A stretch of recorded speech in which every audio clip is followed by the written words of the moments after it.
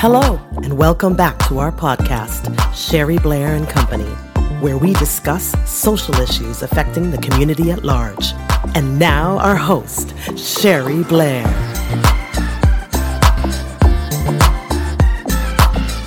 Sherry Blair bringing you a daily dose of positivity. We are in month 10. We are working on anchoring in positivity, practicing compassion, kindness, and peace. So here's what I have to say. We need to continue to break the silence of violence against women and children. Take a stand for equality and peace in homes and communities, and let your voice be heard. Share this, share things, share somebody else's quotes.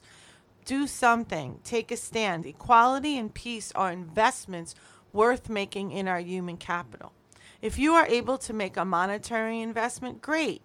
But your sweat equity, your purposeful intention to stand up for a cause is priceless. Money cannot buy us equality and peace.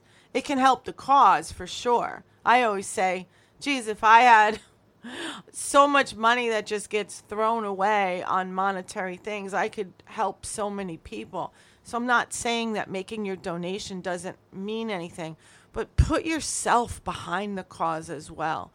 We need you all in with the brilliance of your mind and the wisdom of your heart and the empowerment in your voice. What is your plan?